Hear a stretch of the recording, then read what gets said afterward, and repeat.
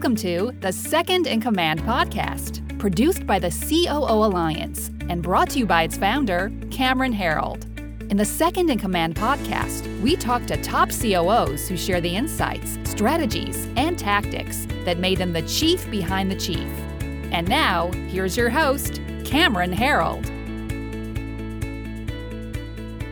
Heather Remick is the COO of Chantel Ray Real Estate. After graduating from Virginia Tech with a degree in political science and a concentration in legal studies, Heather discovered real estate, obtained her license, and began selling as a full-time career. A few years later, she joined Chantel Real Estate as an admin, taking on any administrative tasks she could. Shortly after joining, she began selling again and worked as an agent for several years. Heather started from a lower-level management position and worked her way up. She established various processes to help the company become more efficient, and she did this for all departments as she grew through the company to streamline their operations. 2 years ago, Heather was promoted to COO, overseeing all operations of the company. This allows her to go into each department on a regular basis and make sure their systems and processes work seamlessly, always finding ways to become more scalable and more efficient. Last year, Heather co-founded a marketing and media company called Simpronto, which she also serves as the COO, where she oversees all operations. When she isn't working, she enjoys spending time with her family, her husband Kyle, their two children, Braden 9 and Adeline 6, and being their cheerleader at all their events. So Heather, thanks for joining us and welcome to the Second in Command podcast. Absolutely. Thank you for having me. You are busy. 2 companies, Yes. 2 kids, husband, growing career. How do you manage all that?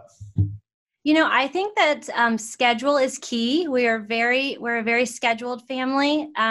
We get up early and we are in bed. If you try to get me after 9 o'clock, it's a no-go because I'm asleep because I'm usually back up at 4:30. Oh my gosh. You know, it's just, I feel like there's seasons in your life where you have a lot of opportunities and a lot of, just different areas that, I'll look back on this one day and miss the chaotic craziness of life. But I feel like I'm in a season where I have a lot of opportunities to do a lot of great things. And I want my kids to see that you can be a little bit of everything and be successful at it. And you don't have to give up one thing to be, still a great mom and a great wife, but also an entrepreneur and a business leader. Good for you. And the 4:30, is that kind of their whole Miracle Morning idea from Hal Elrod, or what got you started on that? Well, it's been a process. I will say at times I have neglected myself. And, that's usually the first thing that you give up is self-care. And so about a couple of years ago, I made the decision that in order to, I'm still young. And so in order to be the most successful that I can be, I needed to take care of myself as well. And there's only so many hours in the day. And so, I decided that those first hours are my most productive. And I needed to get up and take that time for myself. So that's when I get up and I exercise. I have a Peloton bike, so I ride every morning. And that is my kind of freedom time. I can get myself set on a schedule. I use the Michael Hyatt planner, and it tells you like your 3, you check off each day. And so I write them out. And so Right. I hold myself accountable to making sure I get those things done. So that's how I started the 4:30. It took some progress. I'd have to kind of, first it was like 5:30 and then I pushed it to 5 because I just wasn't getting enough time in the morning. And so that's my me time. And that's before my kids get up, before the craziness starts of the day, I'm able to kind of get some time in for myself. Good for you. Does your husband get up at the same time or does he sleep in? No, he'll usually sleep in. My husband, which makes our situation even more unique, my husband is an oil rig engineer. And Whoa. So he is not based at home. So he's gone about 2/3 of the year off-site on an oil rig. And so I am by myself a lot of the time. And so like he's gone right now during all this craziness, which is kind of good and kind of bad. Yeah. So he kind of fits in our schedule. So he does when he comes home, he follows suit. Like he just gets in schedule. Well, being based in Virginia Beach, you must be friends with all the SEAL moms then. Yeah, yes. There's we have lots of support here, even though I'm not a military wife and I never ever claim to be, they go through a lot of stuff. We have similarities and you got to be strong and just keep moving. Very cool. I was at a wedding there years ago with a guy that was in the Navy SEALs, and it was interesting to hear some of the stories of their families and how they just kind of work through stuff. Yes. So you said you got a background with some legal Yes. tie-in as well. That was actually my undergrad as well, was a bachelor's in law. So what do Mhm. you think you pulled with you from the legal studies focus what do you use today that you learned back then? Well, yeah. So my original plan was I was going to go to law school. That's what I wanted to do. Mhm. And when I graduated from college, literally my first week out of school, I discovered real estate and I saw this legal contract, and I was like, "Wow, this is neat. Like I get to do I could do contracts, but not have to go to law school and have another mortgage payment on top of it." So I decided to get my real estate license and give it a whirl. And so I'm a detailed person on the DISC personality scale. I'm a CD. Oh, I love the details. I like to read, and I think that's what complements, like our president, our CEO. She's not a high C, and so that's where I come in. Like we're the yin to the yang, and so I take a lot of, I read everything really well. I make sure I know the details of every process and system. Anything that we're signing up for, I do the due diligence research and make sure it's going to really fit with our company and what we're trying to do. And so I would say I take a lot of that. I just love doing the research part of it. And I learned a lot of that in doing, I took constitutional law. And so I was able to read legal briefs and then, write briefs on those. And that, I believe, has helped me in being able to really read something and summarize it for someone. Like, mm, CEOs want information quick, short, and to the yep, point. And yep. so that's what I'm able to do, is just get all the information and then give them the 3-second blurb of why we need this or why we don't. It's interesting. I hadn't thought about that, but you're right. The legal briefs is a big skill that we actually pulled, to take that entire case and summarize it down to the kind of just what it net out to be. It's interesting. Yes. Yeah. Yeah. Just the nitty gritty. I remember at one point when I realized I should not be practicing law, I was sitting on a plane and I was reading a French legal agreement. So, and I'd studied French in school as well for a couple of years. So here I am reading a contract that's in French, and it's Quebec, which is French civil code, not English common law. And I'm like, okay, wait. Like, I don't speak French well enough to be doing this. I didn't really study law. I only did 2 years of Yes. contract law, and I'm reading one in a case like that. I don't even understand their whole precedent system. Maybe I should get a lawyer to actually read this one. Yes, exactly. So it's nice to understand it, but not to practice it. So very Exactly. scheduled. You mentioned something about that you're very accountable. You hold yourself accountable. Yes. People always say, well, how do you hold your employees accountable? And I've said, we can't. Mhm. So what do you do around accountability with people? What's your thoughts related to that? Yeah, so we are huge with accountability, and I give people in my organization this example. I say, listen, even LeBron James has a trainer.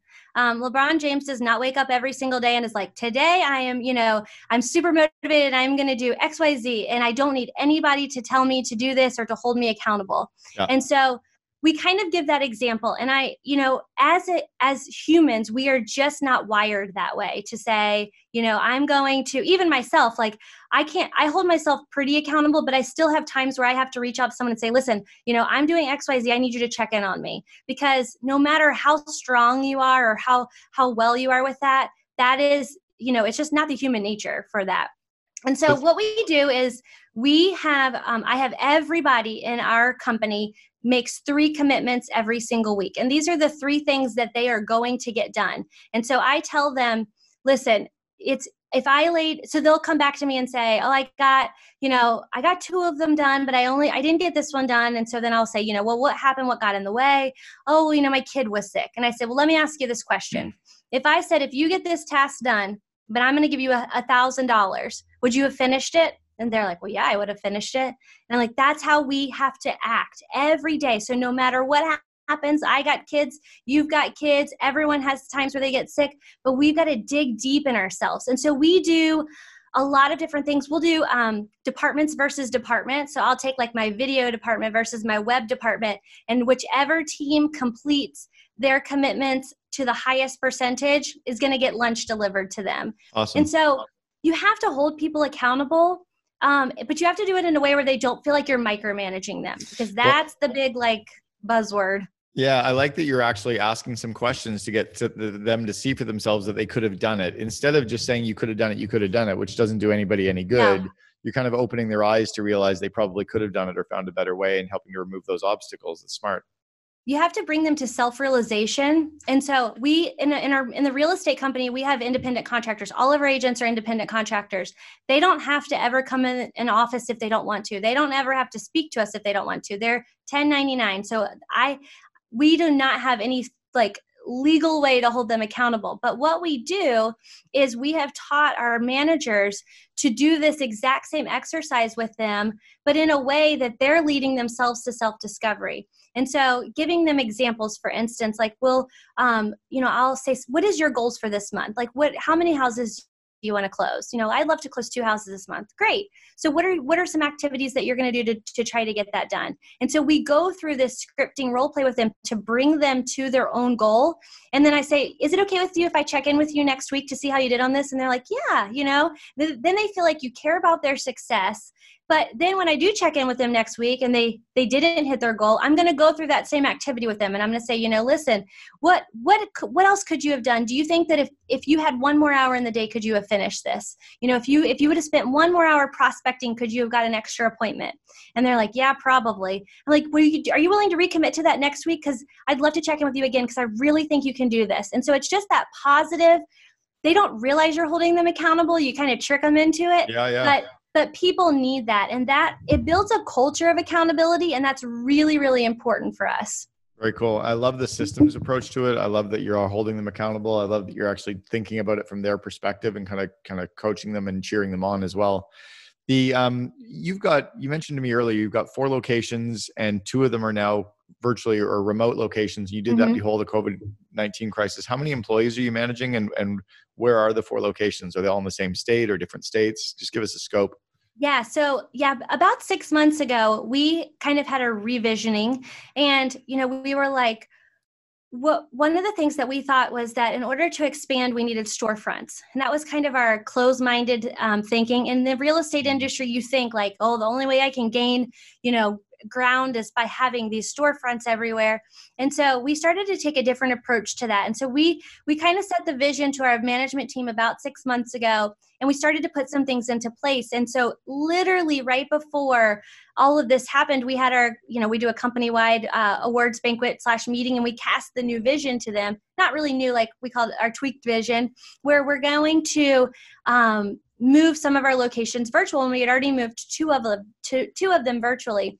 And so what we did was, instead of having, we still have a few storefronts, but we've turned them into hubs. And so we were able to move, for instance, like I'll give you an example. We have about 180 agents and we had 7 locations. So we've narrowed it down to 4.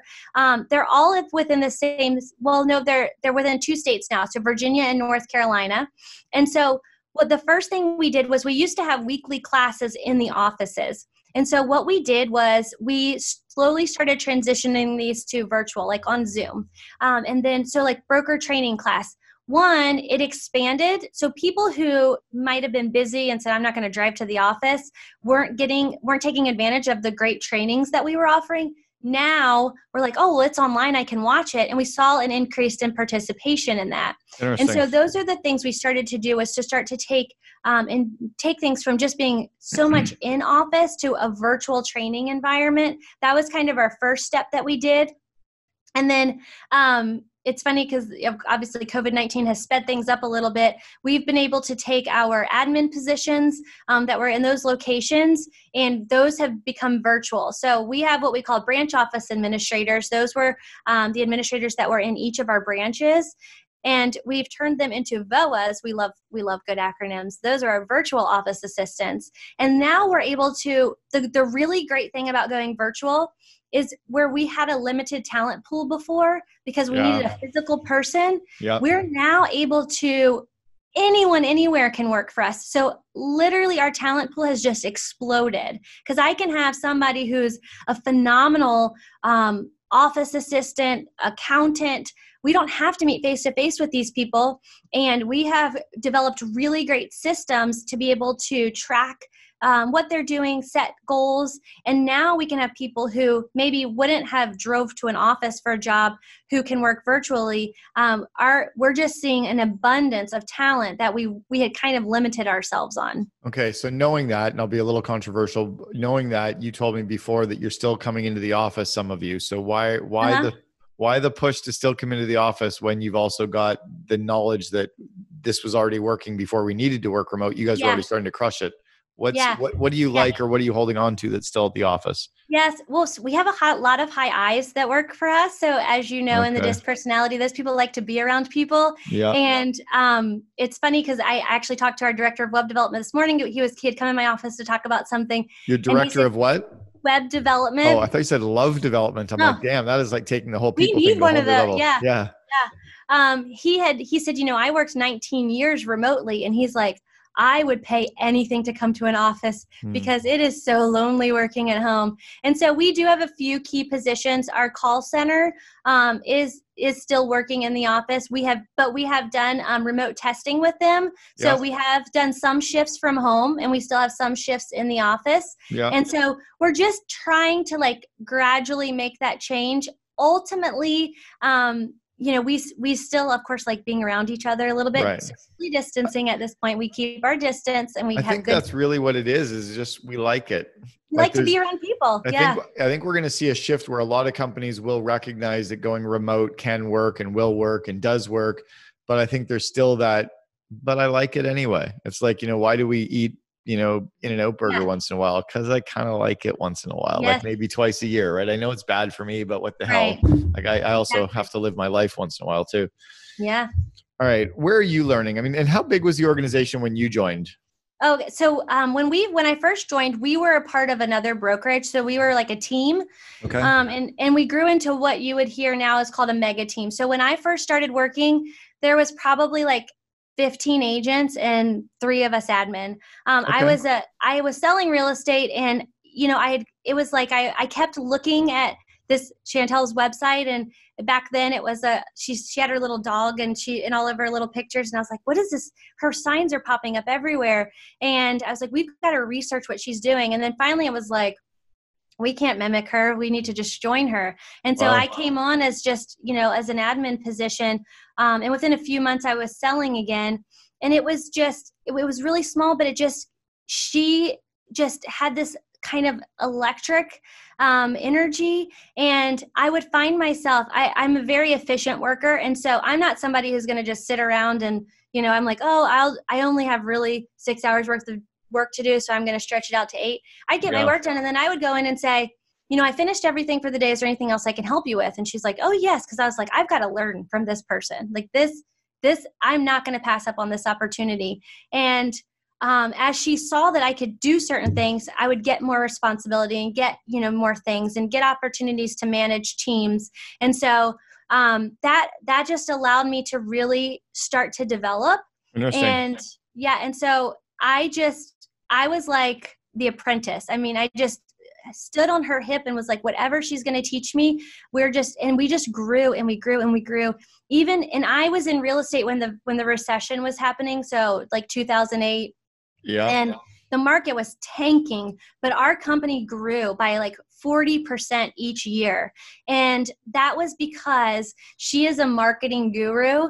And when people were pulling out because they didn't have the money, she was buying their radio spots. She was buying their ad space, and we were just like killing it. So you just kind of Audrey shucks your way over something that is massive right now. And it's Warren Buffett has said it for years. When people are greedy, be fearful. When people are fearful, be greedy. Yes. When people were running away from marketing, she was running into the radio stations, billboard companies and saying, give me more, probably getting good rates on it and loading up the truck, right? Correct. Yeah. Yes. Cash is king in a recessionary market. Anyone who's investing right now in their brand or in marketing or in, and even in their people right now, are you guys making good investments on growing your people? Yes. And that's the other thing is we're already seeing the recruiting increase because agents know where to go when it gets bad. And the writing's on the wall. But yeah, we this is a time when we're really encouraging, our even just our employees to we pour into them every week. Everyone listens to a leadership podcast. We've really been focusing lately on what we need to be doing in this virtual environment, like virtual showings for our agents. Just there's a lot of things that we kind of need to do just to move to where the market's moving. And so we encourage everyone every week. One of the things that we have a management meeting every single week, and they have to listen to some podcast. And sometimes we give them great ones to listen to. Sometimes we let them pick their own. They can't come and give us a summary. They have to come and give us an implementation, and they get extra points. What's that mean? Walk me through that. Yeah. So what we were finding when we first started it was we would get these really great cliff notes of what they listened to. And it was like, say, for instance, they were listening to. So I learned all this stuff, but I'm not going to do anything with it. Correct. So yes. So if they send us that, we're like, that was nice, but where's your implementation? So what they have to do is they say, I listened to a podcast on how to make sure communication stays king during remote working. Right. And so we're like, okay, great. And they're like, I loved when they said, this is the time when you have to have extra communication because people really feel lonely when they're at home by themselves. So what I'm going to implement is I'm doing an extra call with each of my agents every single week where I'm going to check in just to see how their family's doing. And so that's just like one little example, but they have to say like, this is what I'm going to do. And sometimes they will have went a step further and they will have already implemented. So they're like, I want to create this system with this form that so-and-so fills out. I already went to our web developer. He's already created it and it's on the website. And we give out a gift card each week to whoever had the best implementation idea. And so they know that when there's a prize on the line, that if they go the extra step, so it not only gets them thinking, like, how can I have an impact on the company from what I listened to? But we also want them to be doers. We want them to take it to the finish line. So we really give to people who not only have an idea, but then implement it. And we really, really reward that. It's amazing. I've talked so for years, I've said that if you have your employees read a book or do a video, they should come in and do a 5-minute book report. And then you've just taken it to the whole next level. I've been so frustrated with companies that have their employees read books or watch videos. They don't even get a book report, let alone, but what you're doing is to the nth degree. That's really, really powerful and so simple.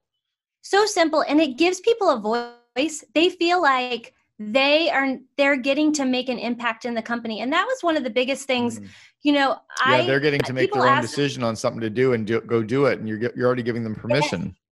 Absolutely. And a lot of people ask me, they're like, why have you stayed at that company so long? And I'm at the top end of the like I have a couple names of my generation. I'm like the older millennial, but then they call us something else. And that generation is known to stay somewhere a couple of years, then move to the next step and move to the next step. And I said, one of the things that I've loved about being at this company is we have the opportunity to make changes and make an impact.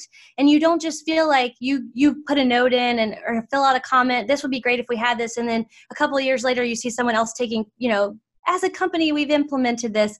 This is done. We are all on the front line and everybody has a voice.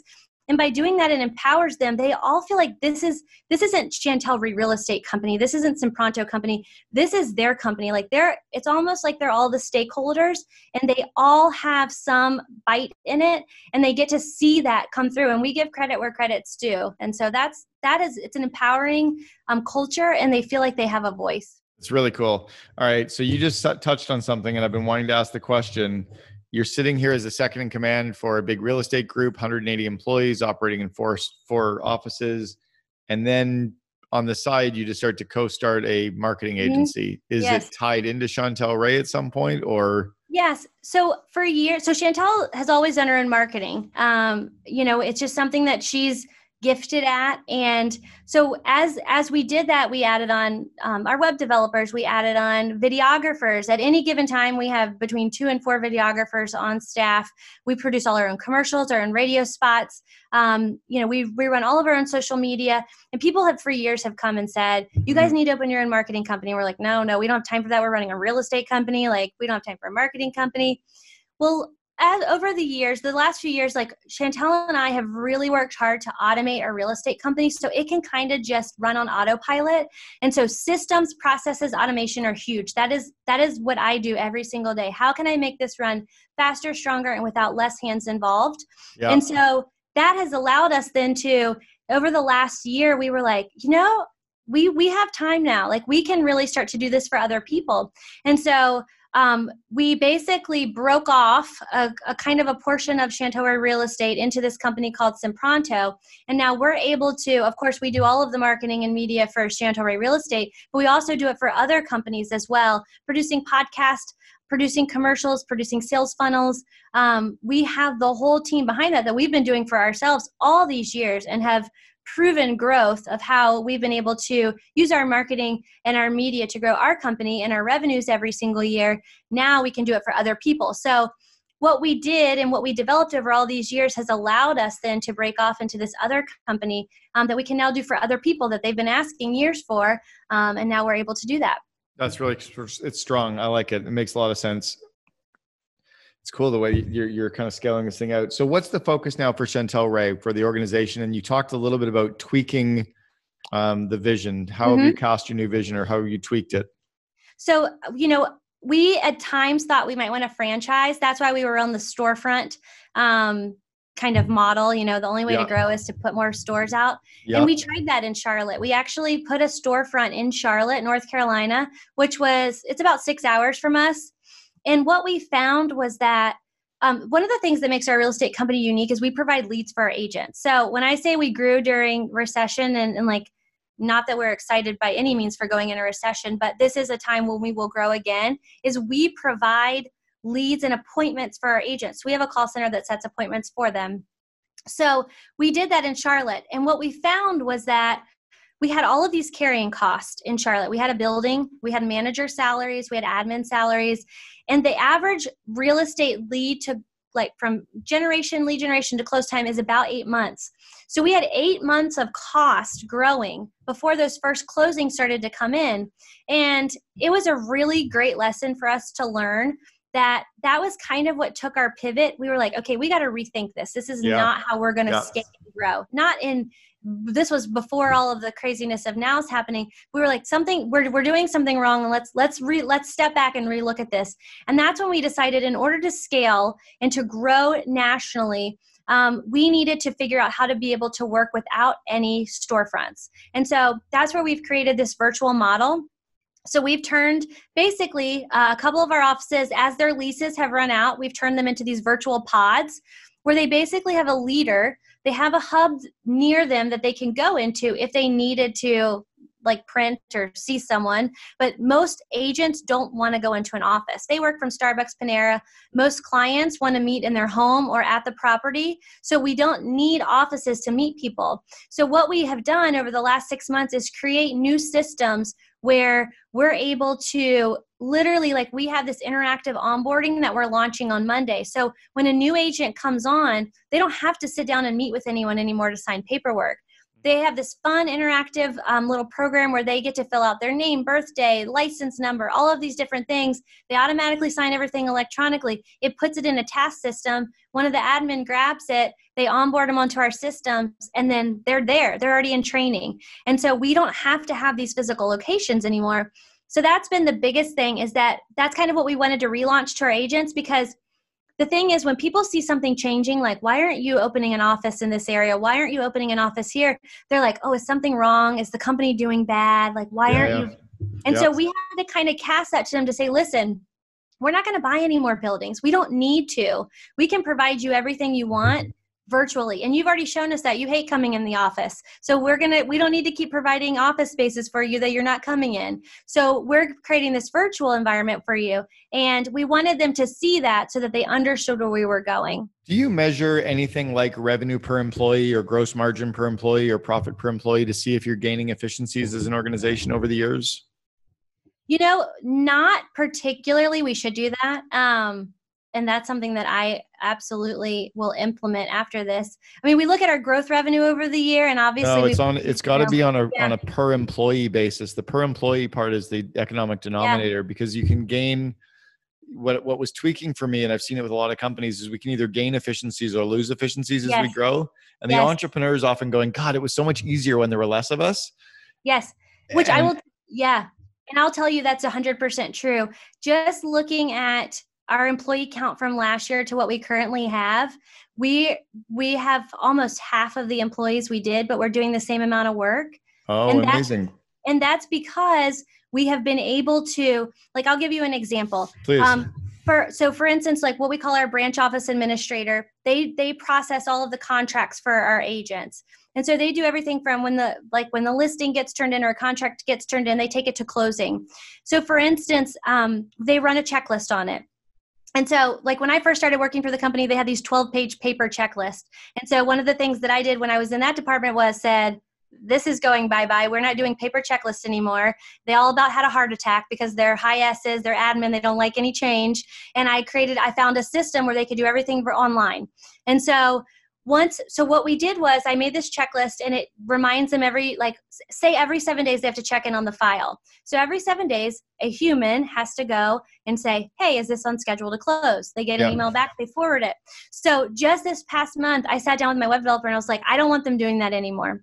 You are smart enough to write code that knows when a contract goes in, it's going to know if it's in this status. Every 7 days, it's going to send an email to this contact that's labeled the closer and sends them an email, because they're all just writing this templated email and they're taking time. And so it's things like that have allowed us to be able to do the exact same work with half the amount of people. And so that's what I try to do, is literally, I don't try to get rid of people's jobs because we find other places for them, or, natural attrition happens. But when we don't have to keep hiring more people to do the exact same thing, I'm able to do the more volume with less people. And so if I did that based on who we had last year and what we currently have, I would say that our efficiency has definitely gone up because we're able to do the same amount of work with a less amount of people. I love it. Did you get any pushback internally with the team when you started doing that? Oh, yes, always. I have to tell them, I always have to remind them of a previous time when we've been through a change. They don't love change. So I kind of have to delicately go through that process with them. And so sometimes they love it because they'll, I've done almost all of their jobs. And so that's where, because I kind of came through the ranks, I have an understanding of how frustrating things can be. And so I will sit down with them and say, listen, I know this is annoying and this takes time. So if I got this off of your plate, would you be happy? Yes. And so then we go to the next process. And so I kind of try to do it in a way, but there are some things that they are like, oh, you're taking something away from me. I'm losing control. But then 30 days, I tell them, give it 30 days. And in 30 days, they're like, oh, I'm so much happier. I feel a lot less stressed. I'm like, yes, because you're not doing a mundane task that automation could do for you. I like it. Yeah, there's a friend of mine, Ari Meisel. He talks about stop, optimize, automate, outsource as a way to think about things. And often we try to optimize stuff or automate it, but before we even do that, it's often good to see if we even need to do it, right? Do we just kill stuff off? I love that you were able to optimize your team by so much to get rid of, a lot of the people as well over time. Yeah. And we've always said, if it's not our core competency, we need to outsource it. And it's often... What do you outsource now? Yeah. So one thing that we used to do, so when I was an admin, we had showing calls. And that means anytime anyone wanted to see a house. So one of our guarantees is that we have a live agent from 8 a.m. to 9 p.m. and we'll never miss your showing call. And that's different in the real estate industry because, not every person can have somebody available. So we had this little flip phone we had a spreadsheet we print out every day, and someone would call to show a house and we'd find them on the spreadsheet and we'd schedule it and everything. So what we did was I came one day and as the years progressed on and I was more in an operational role, I said, this is just really time consuming and something we should not be handling. We had moved it to our salespeople, so our inside sales center. And I was like, it is not the best use of their time to be scheduling a showing for someone when they could be making an outbound call to set an appointment with someone who's actually going to generate us revenue. So I found a program that cost us roughly, say it was going to cost us $1,500 a month. And they handled everything. It was a 24-hour showing service. all we had to do was enter the instructions in, and we never had to touch it again. They had better technology, a better system for it. And it took all of those customer service calls off my salespeople so they could do twice as much sales calls. And so sometimes, you're like, oh, that's an expensive program. But when you really look at how much time somebody is doing a task that is not revenue generating, it's got to go. Yeah. And so things like that, it's like, that's got to go. That's got to outsource. That's not our core competency. We're not doing it anymore. Good for you. Smart call. All right. If you were to think about your team right now, are there any core areas that you're trying to grow your management team or your leaders on right now? Yeah, we're just constantly trying to grow them in thinking of like, what is the next best, like what's going to be our next move? So a lot of times, we'll listen to things, and there's a lot of great self-development out there, and we encourage that. Like, sometimes they'll listen to a podcast and say, I didn't really get anything I can implement, but I found some better things, how I can manage my team better or whatnot.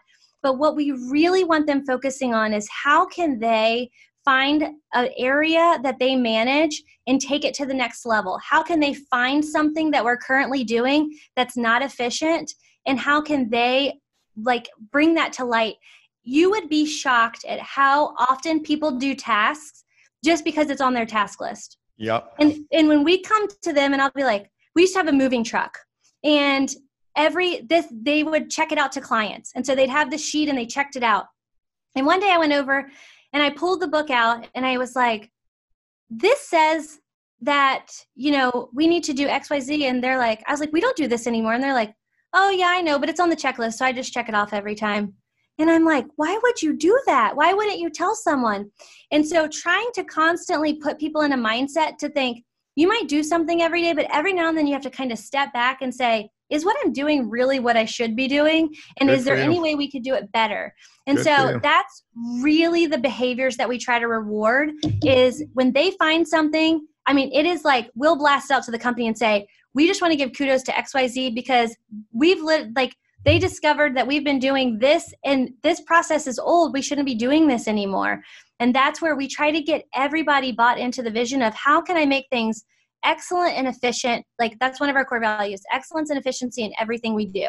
And so trying to have everybody live that is really important. Yeah, it's really smart. And I love, again, that you're kind of challenging the employees to find a better way and to get efficient on their own. And then also it sounds like to learn about the stuff that they're working on. One of my coaching clients in Europe, in Geneva, anytime he's thinking about his core projects for the next quarter, he goes out to the Harvard Business Reviews and tries to find the old Harvard Business Review articles or booklets that are all about that stuff. And he tries to learn about it. So it's like, if I got a board meeting in 6 weeks, I'm going to read everything about board meetings. Yes. He's always trying to apply his learning to something very specific instead of general. It's smart.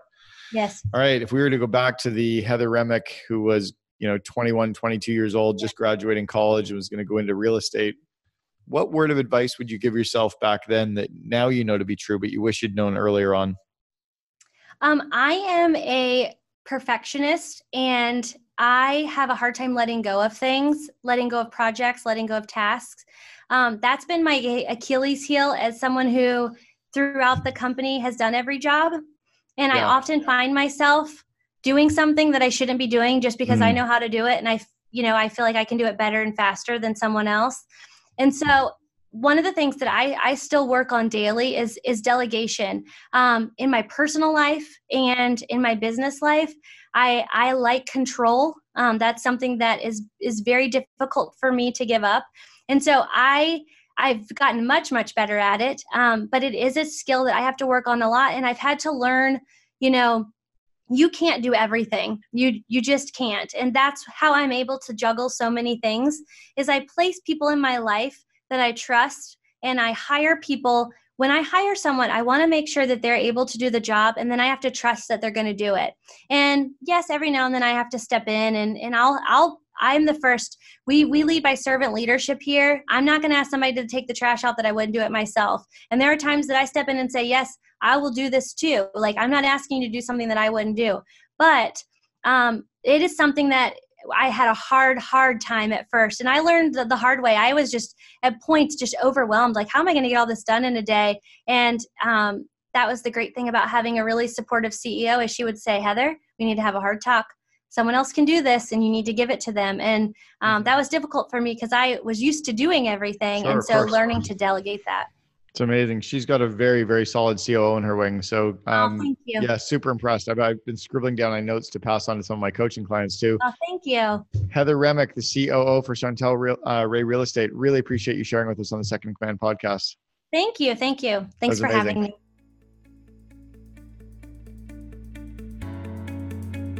You've been listening to Second in Command, brought to you by COO Alliance founder Cameron Herold.